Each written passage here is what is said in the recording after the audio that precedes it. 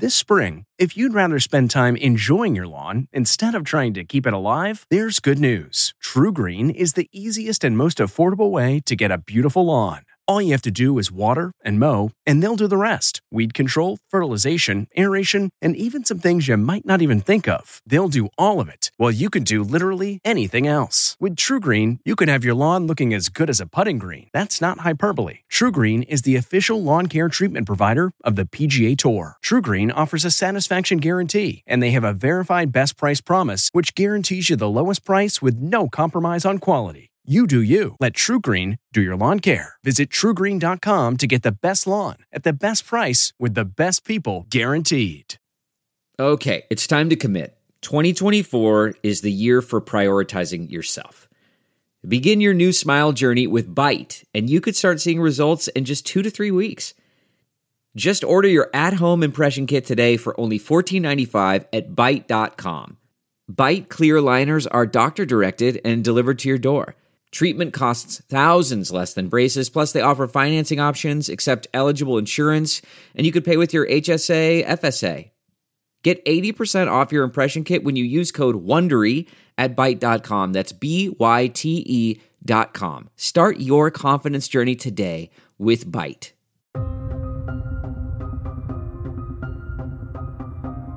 This is America Changed Forever from the CBS Audio Network. I'm Gil Gross. Recently, news was made by paramilitary groups that planned to kidnap the governor of Michigan, hold trials, and execute people as part of their plan, and were even going to murder police officers. There have always been so-called militias who've had such ideas, or those of lesser consequence, but we've never seen it so public or as capable through social media at organizing as we see today.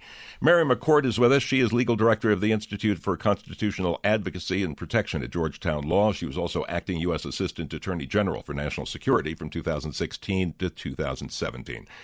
Mary, thank you for joining us. How are you? Nice to be here. Thank you. Let's start with defining our terms. When we say militia, depending on who you are, it either means a bunch of guys who get together and call themselves a militia or something more legally understood as a regulated by government militia. So when we're talking about militias, what are we even talking about here? Well, first of all, there is no legal militia except for a state militia. So think the National Guard, or in some states, there are other state defense forces, because only the state has the authority to call forth the able-bodied residents of the state in defense of the state as a militia.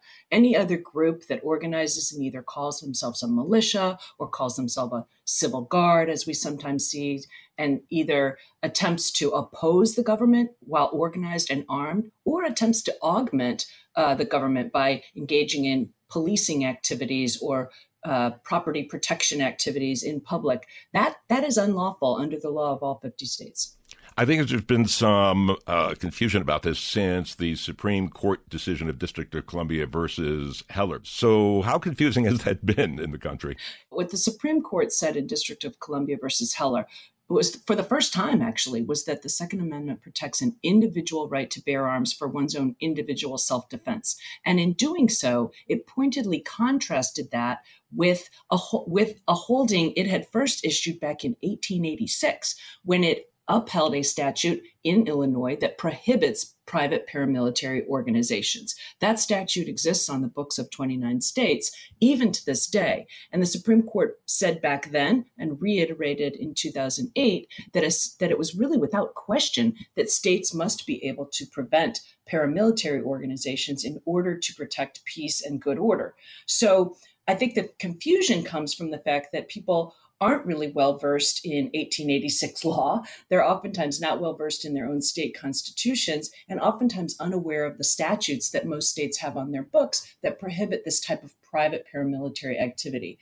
The other point I would make is well-regulated in the Second Amendment means regulated by the state. It does not mean regulated by whoever a private group decides to make as its leader. And that's been very clear throughout our history, the text of the U.S. and state constitutions, and, as we mentioned, Supreme Court precedent. One of the things that's new here is social media has obviously made it far easier for these groups to organize. But if they are, in fact, illegal, does a social media platform, whether it be Facebook or anything else, have any legal responsibility for knowing knowingly letting people do illegal activity on the platform? So there is a statute under the Communications Decency Act, Section 230, that in general provides a lot of protection and immunity for platforms for the content of what is on their platform, so long as they have no actual role in producing that content.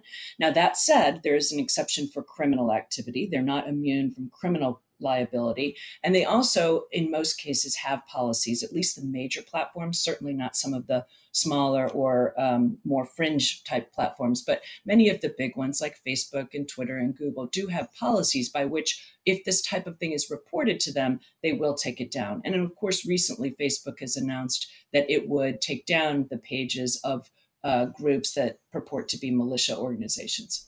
So how much easier has social media made it for these groups to organize, not just as, local groups meeting clandestinely in a field or at somebody's house, but to organize across cities, across states, and make themselves more powerful and possibly more dangerous? It's been a huge contributor, and particularly, and I think you just pegged it with your question there, particularly when it comes to sort of the travel across state lines. I mean, we've had unlawful militias for decades, but oftentimes they would mobilize locally, right? Like maybe in a county or a couple of counties. Now we're seeing unlawful militias like travel great distances in some cases. And of course, in the case of the Michigan arrests last week, some of those people had traveled quite a distance. Back even in 2017 in Charlottesville during the Unite the Right rally, there were militias, private unlawful militias that had traveled from as far away as Washington State to Virginia to participate in that rally. So this type of state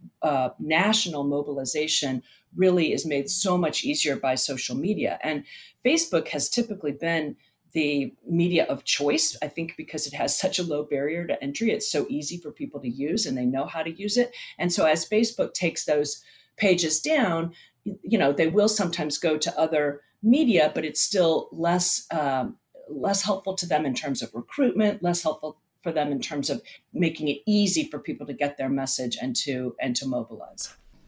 In the couple of minutes we have left, let's make some things clear. If armed groups show up around polling places, some have threatened to do, that is illegal pretty much everywhere, or just plain everywhere.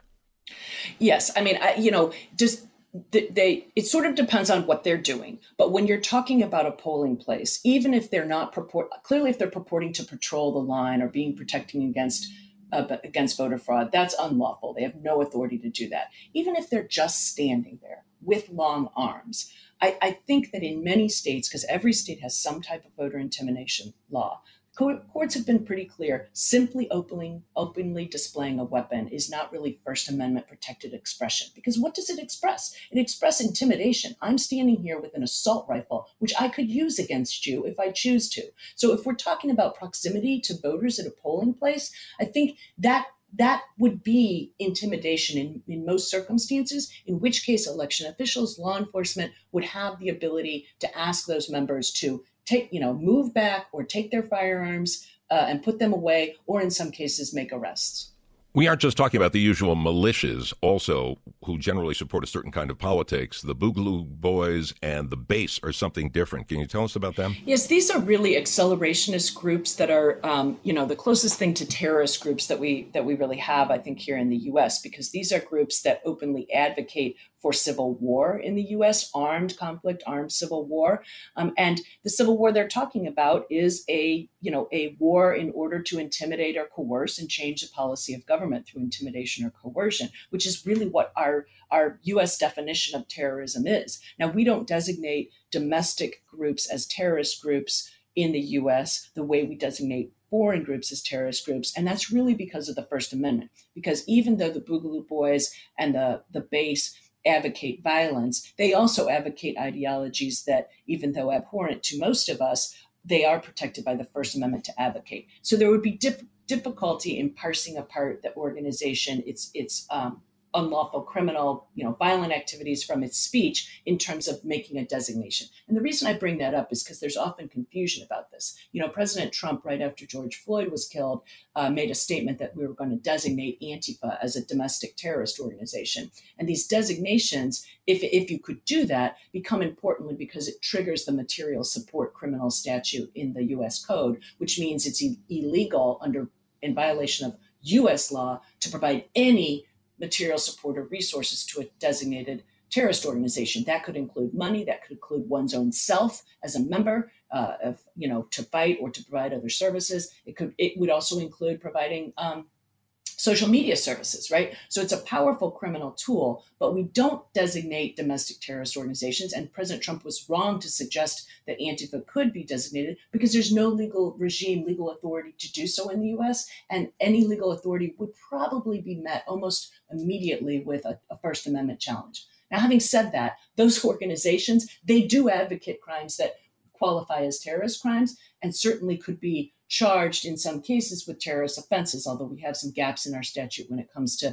use of firearms to intimidate or coerce, and those gaps should be filled. But these are groups that are incredibly dangerous. These are groups that have the type of ideology like you saw in the planning in Michigan, and those are groups that I certainly do hope that our federal law enforcement are investigating right now. Mary McCord is legal director of the Institute for Constitutional Advocacy and Protection at Georgetown Law, also acting U.S. Assistant Attorney General for National Security from 2016 to 2017. Mary, thank you so much for giving us the time. Thank you so much for covering this important topic. You're listening to America Changed Forever from the CBS Audio Network.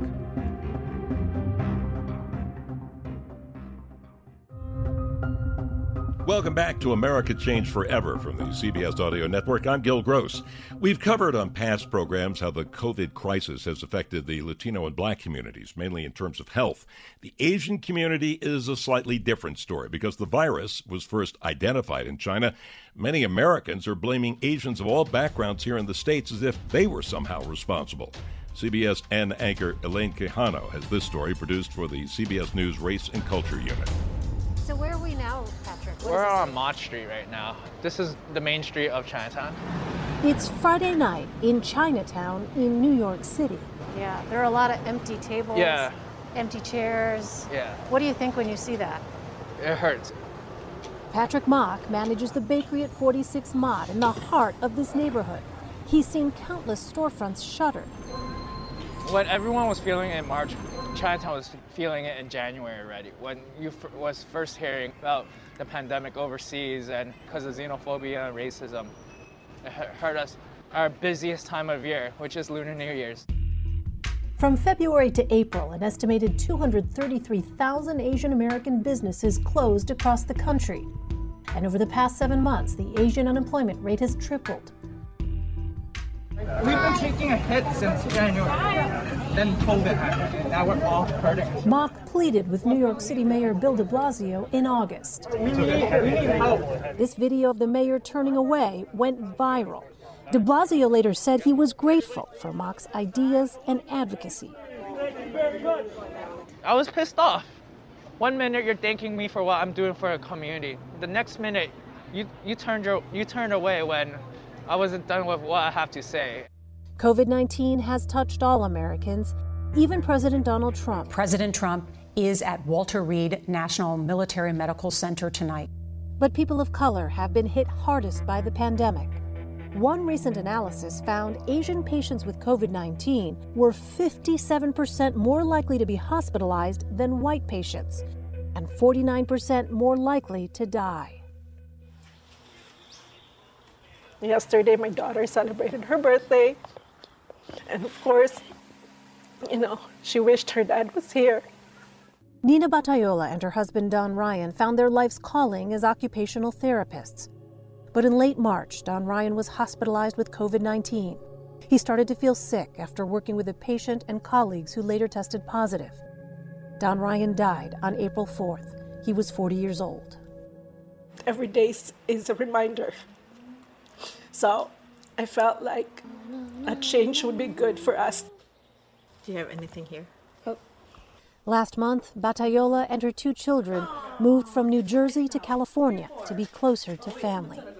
What would you say about the toll that this has been taking? I know some of the people still don't believe that this is true unless it's happened to them and unless it's happened to somebody that they know, but this is real.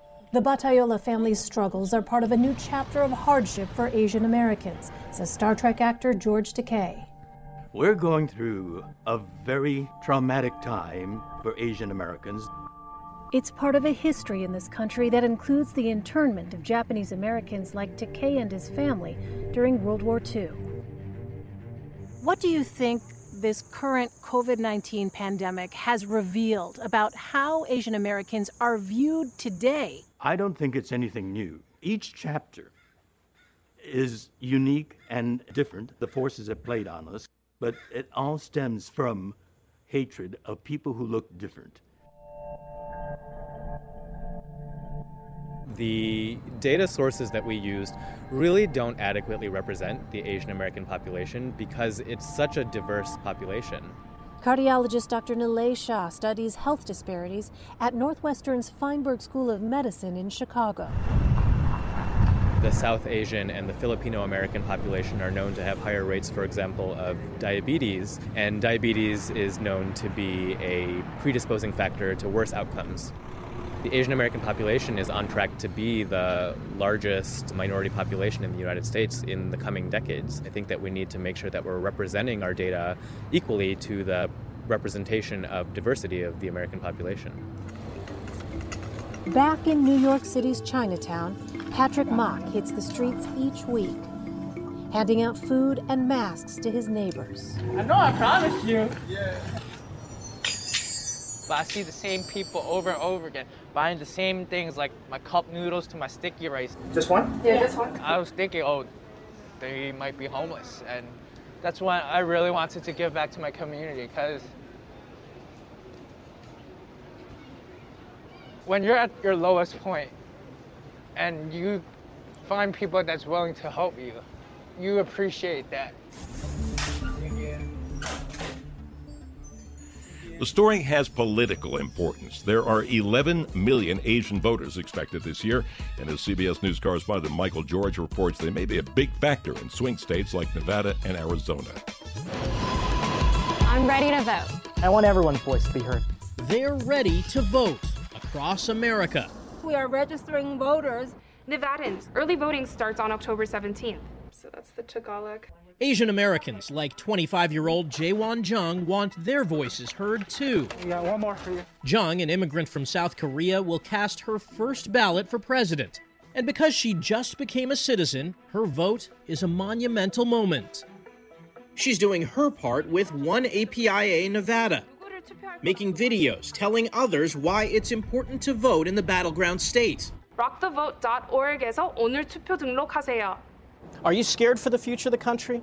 I think I am scared for the future of the country. I think one of the biggest issues right now is that people are so divided. One thing I'm going to look for in a candidate is to unite all of the groups together.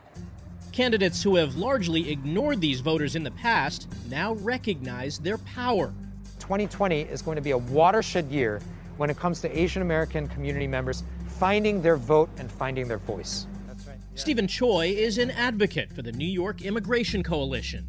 How powerful is the Asian American vote? The Asian American vote is incredibly powerful. Across the country, it is going to be the swing vote, the margin of victory in so many critical elections, including the presidential election. You're saying the Asian American vote could actually determine the outcome of this election? Absolutely.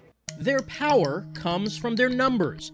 More than 22 million strong, Asian Americans are the fastest growing racial group in the country.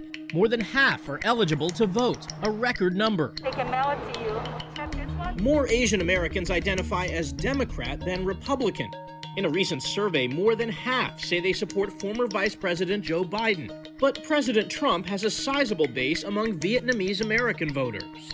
Good morning. Are you registered to vote? Which candidate gets their vote may come down to who best addresses their main concerns, including the pandemic, unemployment, and racial justice. If we remain visible and voiceless, then we will be victimized. Activist and Hollywood icon George Takei.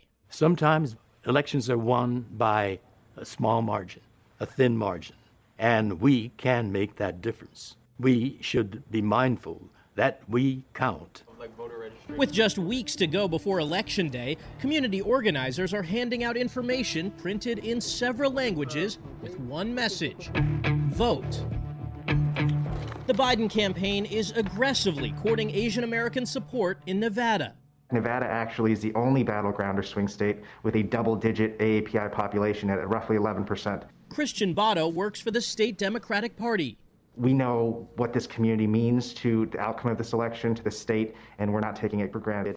I accept your nomination for Vice President of the United States of America. Biden sent a strong signal that inclusion matters when he chose Kamala Harris, the first vice presidential nominee of Black and Asian heritage. Her mother was born in India. She raised us to be proud, strong Black women, and she raised us to know and be proud of our Indian heritage. President Trump is also working hard in Nevada, a state he narrowly lost 4 years ago. He hopes to turn that around with his record on the economy, while facing criticism that his comments on the coronavirus promote hate against Asian Americans. And before the China virus came in, produced the best unemployment numbers for African Americans, Hispanic Americans, and Asian Americans ever recorded. Utah Attorney General Sean Reyes is co-chair of Asian Pacific Americans for Trump. He has done an amazing job creating an environment of success, whether it's financial and economic success or standing up for families or freedom here and abroad.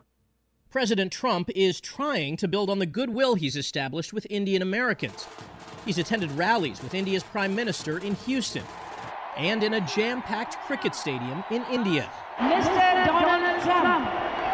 I want to make sure that a candidate earns my vote. Ronnie Mazumdar immigrated from India when he was 12 years old.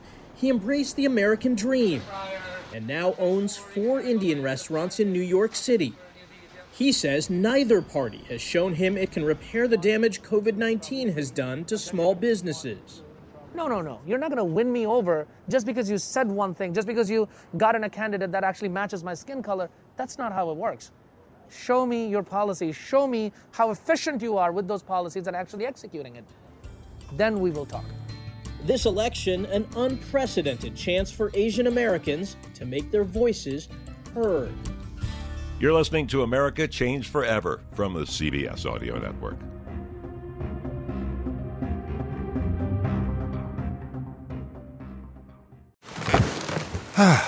The comfort of your favorite seat is now your comfy car-selling command center, thanks to Carvana. It doesn't get any better than this. Your favorite seat's the best spot in the house. Make it even better by entering your license plate or VIN and getting a real offer in minutes.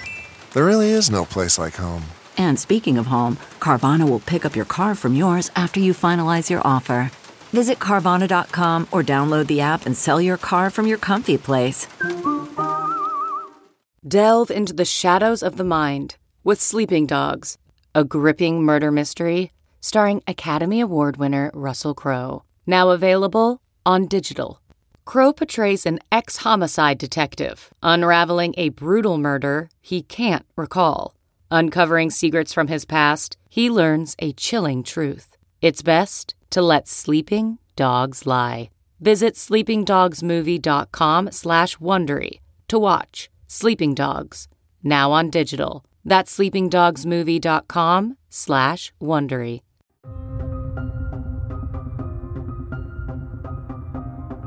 This is America Changed Forever from the CBS Audio Network. I'm Gil Gross. This past week saw the confirmation hearings of Judge Amy Coney Barrett. The results were a foregone conclusion, with a vote to make her a Supreme Court justice expected to be roughly along party lines. No Republicans probably defecting, maybe a Democrat or two voting for her in the Senate. What is an originalist anyway? And here to help us with this is attorney Manny Medrano, also an Emmy-winning correspondent who was a longtime network correspondent who covered the high court, and before that a federal prosecutor who took 60 cases to verdict before a jury and never lost. Manny, good to talk to you again. How are you? Hello, Gil. Thank you for letting me join you. There was a lot of evasiveness from Barrett at the hearings. That's not even a criticism in a way. Democrats were frustrated by it. Republicans were cheering it, pointing out that other nominees have done the same thing. But she seemed to take it to new heights. She was open to the arguments that the president could postpone an election, but Article 2, Section 1 makes clear only Congress can do that. The 20th Amendment makes clear the president's term ends January 20th. Nobody can change that, and on and on. Did this go even beyond what Republicans call the Ginsburg standard? I would definitely think so, because if you can say one thing about Amy Coney Barrett, Gil, she was unflappable and steady as a witness. There's just no question about that. And I think more liberal folks in our country are terrified of her because at 48 years old, if confirmed, she would be the youngest justice sitting on the U.S. Supreme Court, which would mean that she would be around for decades. And of course, there's concern of her very conservative views, but there's no question she was unflappable. Many people might have noticed her use of a blank notepad, and Republicans hit hard on that to indicate that she was unbelievably prepared, qualified, a current sitting federal judge, a Notre Dame scholar in constitutional law and civil procedure. So I think what's beyond question is that she's eminently qualified. The issue, though, Gil, is where her politics lie. And as you said right now, she was unflappable and assiduously avoided answering key questions on very hot-button issues. This goes back to Robert Bork, of course, really the father of the originalism, too, favored by Justice Scalia, who Judge Barrett said would be her model. When Bork was up for the court, he very forthrightly told the Senate he wanted to roll back civil rights decisions of the Warren and Burger courts, Roe v. Wade, the right of privacy established in Griswold, and that did him in. And though the Senate at that time may have rejected Bork both for his views and his honesty, did we lose something in this new standard of, I can't answer that because it may come up in a case? Well, I think that's exactly the case because, as I mentioned already, she was very careful to avoid answering the obvious tough questions asked by the Senate Democrats. That included our federal programs like Medicare and relating to Social Security unconstitutional. She had no opinion. She said she would refuse to engage in or to answer hypotheticals. She was quoted from a 2017 article that she wrote that was extremely critical of the Affordable Care Act. Her response, well, it was the work of an academic, a law professor, not a judge, so it's really not relevant. It definitely left, Gil, the Democrats exasperated. I got a kick out of one comment by Senator Durbin, a Democrat, where at one point he said, I'm afraid even to ask her about the presence of gravity because she's going to deflect and not answer the question. But your point is well taken.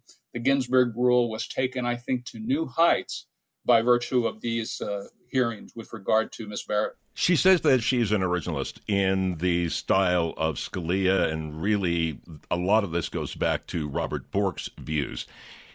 And though he took stands that he did, including allowing states to bring back the poll tax because he said it wasn't forbidden by the Constitution, along those same originalist lines, I knew Bork, and he told me he would not have ruled the Second Amendment supports everyone owning a gun, that even though he personally favored the idea, the Second Amendment plainly was for a government militia, and that if everybody is allowed to be owning a gun, Congress would have to specifically pass that. His originalism and what is now said to be originalist seem to have become less a legal line in the sand than political.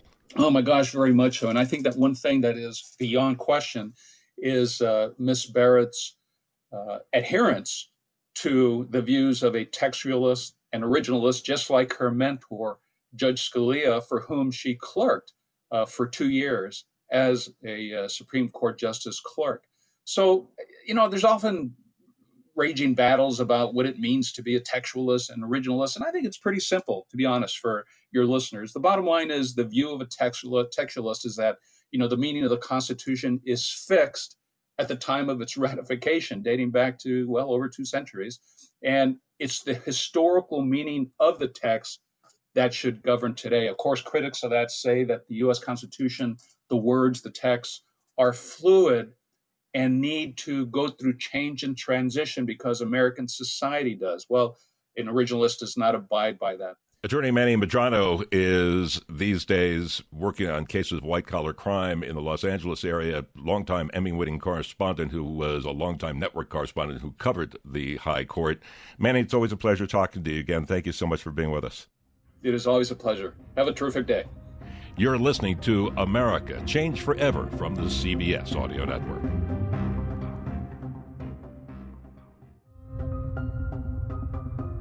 Welcome back to America Changed Forever from the CBS Audio Network. I'm Gil Gross. One of the ways America is changed forever is by charges of foreign interference in our elections. Now, there's nothing new in the idea of attempting to do this. In 1940, Nazi Germany, seeking to get rid of FDR, who they feared would enter World War II, bribed a U.S. newspaper to publish a leaked Polish diplomatic document claiming Roosevelt was a warmonger.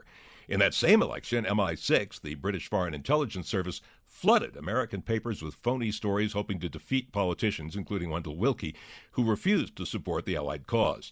And, of course, the United States has been accused of interference over the years in elections in Chile, Italy, Japan, Israel, and Bolivia, to name just a few instances. What is new is that the Internet has made such interference easier to do, easier to cover up, and be far more influential than it's ever been before. It's also made interference in the actual voting process possible. For a new podcast called Unconventional Threat, interviews have been done across the political spectrum about this. Malcolm Nance is an author who, as a cryptologist, served in the Navy for over 20 years in a number of counterterrorism, combat, and counterintelligence operations. He was asked what Russia could do. Oh, they could create chaos, real chaos, because 2016 was an information warfare attack. The Russians in these advanced persistent threats hacked the mindset of the American voter. What can they do now? What they didn't do, as far as we can tell in 2016, they could directly attack the American voting system, which is, I actually was criticized publicly by the Secretary of State of Florida in 2016 when I said that the Russians had entered the Florida voting systems. And it turns out we found out this year they directly hacked 2 counties. And they can't attribute whether they changed anything, but they could do that this year. They could do it for one of 2 purposes. One, total mayhem in order to stoke an American civil war, which is very viable. Or number 2, they could do it in order to subtly to just increase Donald Trump's chances of being reelected. Michael Chertoff was the Secretary for Homeland Security under President George W. Bush and author of the Patriot Act. I think the FBI and the intelligence community has indicated that they've seen foreign efforts to interfere. Now, when I say interfere, I don't necessarily mean like trying to change votes, like physically change them or change them online, but certainly disinformation. I think there have been efforts to penetrate campaigns and hack into them so that maybe they can rerun what they did in 2016, which is to put out selective emails in order to embarrass one side or another. I think the intelligence community has pretty clearly indicated that, like, the Russians do want to see Donald Trump reelected. So I would expect to see disinformation continue. One of the things that's interesting, though, is in 2016, when the Russians generated their own disinformation, it actually was not that effective. There weren't that many people who picked up on it and, either retweeted it or liked it.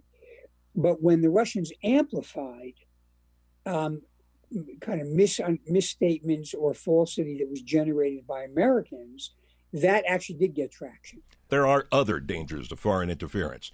Richard Clark is the former National Coordinator for Security, Infrastructure Protection, and Counterterrorism for the United States between 1998 and 2003, and served in intelligence positions for Presidents George H.W. Bush, Bill Clinton, and George W. Bush. He worries about a level of interference that goes beyond flooding Facebook and Instagram with stories. The Director of National Intelligence, Dan Coates, at the time, last year, testified before Congress that the Russians are in the control system for our power grid. Not that they were, but they are. He painted a picture based on the 17 U.S. intelligence agencies' report that the Russians have infiltrated, and the Chinese as well, have infiltrated controls for things like the power grid and the natural gas pipeline system. Now, if you think about the pipelines, we've converted so much from coal to natural gas for power generation that if you don't have natural gas getting to through the pipelines to the power plants, they can't generate electricity. So there are 2 vulnerable systems. And, people used to say I was crazy when I said you could bring down an electric grid through hacking. And then the Russians did in Ukraine. And then they did it again in Ukraine. And now the federal government admits publicly that it could happen. So, yes, a foreign country can do regional, at least, power blackouts at a time of its choosing. And if they chose to do that on Election Day, it would certainly cause a lot of chaos and distrust of the system, which is their goal. Priscilla Moriucci is a cyber warfare expert with a special expertise in Asian Pacific countries. North Korea has a set of capabilities, tools, and techniques that could be deployed against voting infrastructure. Because in many cases, right, voting systems or the voting machines are not running sort of unique proprietary software, but different versions of common operating systems run by Microsoft or run on Linux or something. You know, these sort of operating system frameworks upon which vulnerabilities and exploits already exist. So yes, I agree. I think North Korea has the capability. They've demonstrated, and they do have what we would call wiper malware. Right, wipers essentially overwrite what's called the master boot record, which disables the computer from starting up, right, or booting in the first place. I think the key there is whether that is worth the risk, right, of potential retaliation from the U.S. That's an open question. All of this talk about foreign interference and the president's attacks on mail-in voting and unproven claims of voting by people not legally allowed to vote has created doubt on both sides of the political fence about whatever outcome there might be, whether it be for Trump or Biden. We will probably not know the results of many races, including the presidency, on election night. Former United States Senator and Congressman Tim Wirth says everyone's just going to have to be okay with that. Citizens at all levels have to be very patient and wait for the full count to come in. We know that the count will be different between the votes that are cast on election day and those that are sent in by mail. It's going to take a long time for those votes to be counted. That delay is room for a lot of mischief during that 2 or 3 week period of time after November 3rd. Citizens have to be patient. That's part of the citizens' firewall against mischief. Editors and producers of television programs have to be patient to understand that it's going to be complex after the 3rd of November, not to try to declare a victor on election night. The problems, if Americans on both sides lose faith in the election system, are harrowing. We've not even gotten into subjects covered in the Unconventional Threat podcast for which these interviews were done, such as the unrestricted use of presidential emergency powers. What happens if a president, now or in the future, despite the Constitution, just refuses to let go of power? Or what happens if the military is called in? Again, these are questions not just about this election, but every future election, especially if Americans think the election's not fair. This worries retired U.S. Army Colonel Lawrence Wilkerson, who was Chief of Staff to former Secretary of State Colin Powell.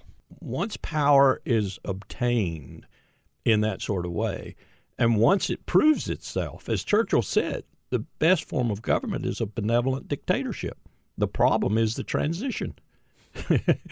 What we have licked in 200 some odd years is we've made transition after transition after transition without major chaos. We've had some tough ones like the one with Tilden and Rutherford B. Hayes in 78, but we have made the transition. We're talking about now coming to a point where we may be on the verge of destroying that last rubric, that last piece of our democracy that still stands and allows for these peaceful transitions every 4 years or every 8 years, whatever it may be. By the way, Unconventional Threat is found at most podcast sites and at unconventionalthreat.com. You're listening to America Changed Forever from the CBS Audio Network.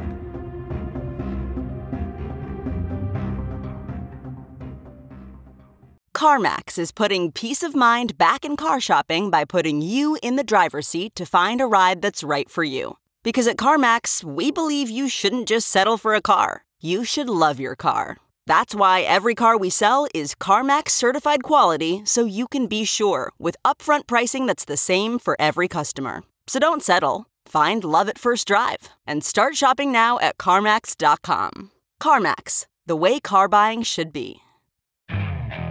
Okay, picture this. It's Friday afternoon when a thought hits you. I can spend another weekend doing the same old whatever, or I can hop into my all-new Hyundai Santa Fe and hit the road. With available H-Track all-wheel drive and 3-row seating, my whole family can head deep into the wild. Conquer the weekend in the all-new Hyundai Santa Fe. Visit HyundaiUSA.com or call 562-314-4603 for more details. Hyundai, there's joy in every journey. Welcome back to America Changed Forever from the CBS Audio Network. I'm Gil Gross. The latest on COVID-19. CBS Evening News anchor Nora O'Donnell talked to the director of the National Institute of Allergy and Infectious Diseases, Dr. Anthony Fauci. Dr. Fauci, 37 states, that is nearly 3/4 of the country, is seeing an increase in daily cases. Why is the United States headed in the wrong direction?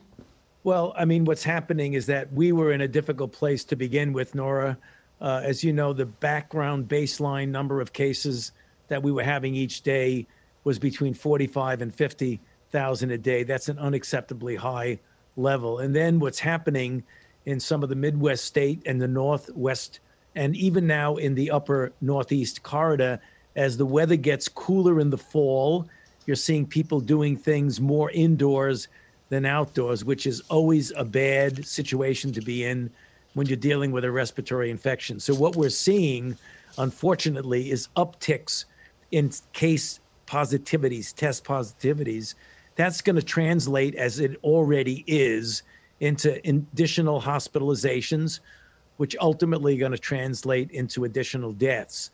So we have a high background to begin with, and now we're starting to see, as you said correctly, an uptick in cases, in 37 states. I mean, that is a substantial proportion of the United States of America. That is not a good sign as you're entering into the cooler weather. So what we really have to do is double down on the things that I talk about every single day, the 5 issues: universal wearing of masks, keeping a distance, avoiding crowds in congregate settings, trying to do things outdoors, preferentially over indoors, and washing your hands frequently. They sound very simple, but people are not doing that, and that's the reason why we're seeing the uptick in cases.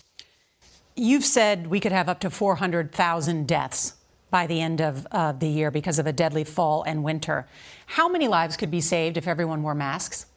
I think a substantial proportion of that projection could have been whittled away at, Nora, if we use masks and did physical distancing and avoid congregate settings. It's very clear that when people do things in crowds without masks, particularly if you're indoors, it's just asking for trouble, because we know without a doubt that those are the kind of events that have spreading among people. It isn't as if we haven't been there before. We know that's trouble. So it just seems so obvious we've got to avoid that. Mm-hmm. Well, Dr. Anthony Fauci, I wonder if you could just say one more thing about the safety of vaccines. Yeah. I mean, I have really a strong confidence in the FDA's career scientist, as well as the commissioner, who made it very public that he would not let any political considerations go into the decision of making a safe and a vaccine. We have multiple safeguards of committees that are advisory committees that talk about that. If it goes through the process, which I'm sure it will be, of what happens when you get to the point of a safe and effective vaccine declaration, I would feel comfortable in taking a vaccine, and I would feel comfortable in advising you, my friend, to do that. You've been listening to America Changed Forever from the CBS Audio Network, produced by Paul Whitty Woodhull and District Productive. I'm Gil Gross. Survivor's back, and so is On Fire, the only official Survivor podcast, and we have a twist, a new co-host, the winner of Survivor 45, Dee Valladares. Hi! Listen to On Fire, the official Survivor podcast, wherever you get your podcast.